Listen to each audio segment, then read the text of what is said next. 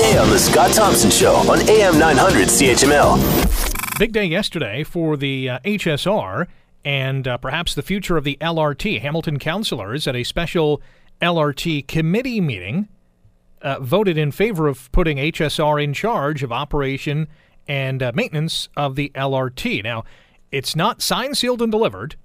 City Council still has to ratify this next week and then ask Metrolinx to include HSR into the master plan. There are some reservations, so we'll talk about some of the pros and cons with our next guest, and that is ATU Local 107 President Eric Tuck, who joins us on the show. Eric, how are you? I'm very good. Rick, how are you? Not too bad. Thanks for joining us once again. Obviously a happy day yesterday for your crew. Well, certainly, yes, we were pleased to see that pass by council, but we're not getting too excited. As you said, this is only round one in a lengthy battle. I think we got some more hurdles to cover yet, and but I'm pleased we got by at least round one, and we'll now get some of the important information that we need. Round two is obviously the full council ratification on August 18th, and that doesn't seem to be a big hurdle. You know, most often these committee hearings, and the vote yesterday was 9-4. Most often council will say, okay, well, we'll pass it and we'll go through with it. I guess the biggest hurdle or challenge is going to be City Council's request of Metrolinx to reopen, I guess, the RFQ. Is that correct? Well, the RFQ I don't think is a big hurdle, as Matthew pointed out when he did his presentation to council. The initial process only took 4 to 6 weeks, so that's not a lengthy hurdle to cross. I think the biggest hurdle we're going to face is getting the facts out of Metrolinx, getting the numbers for the operating and the maintenance. How much were they prepared to pay this private consortium to operate and maintain for the next 30 years? If they present those figures, we can then do the comparison to come up with a realistic look at whether we should or should not be bringing this in-house. Do you have a sense that Metrolinx is not going to play fair in this instance? Well, no, I think they're going to try and drag their feet because they don't want to present that information to the public, but I think we have to get there. The reality is we know what the cost is for operating and maintaining over the 30 years. We have some of the figures from Kitchener-Waterloo. They've already signed their RFP.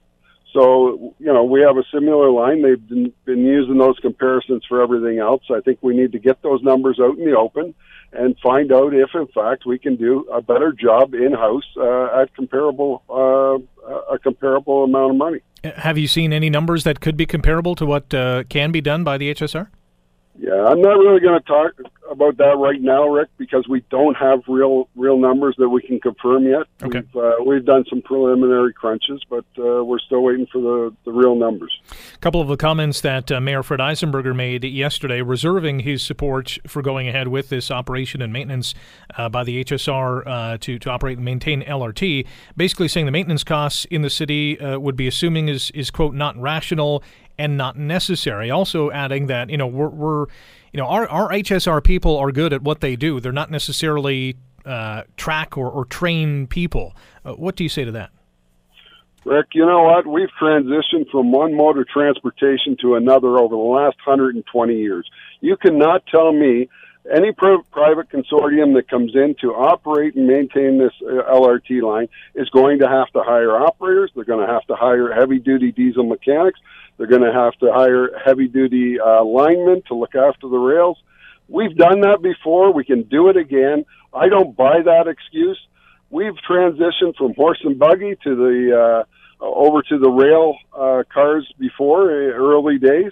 And then we went from the rail cars to the diesel buses, and then we went from the diesel buses to the natural gas buses, and then to the articulated buses and low floor. You know what? We're changing constantly.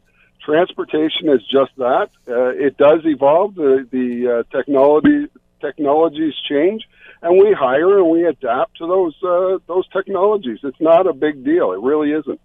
Want to hear more? Download the podcast on iTunes or Google Play and listen to The Scott Thompson Show weekdays from noon to 3 on AM 900 CHML.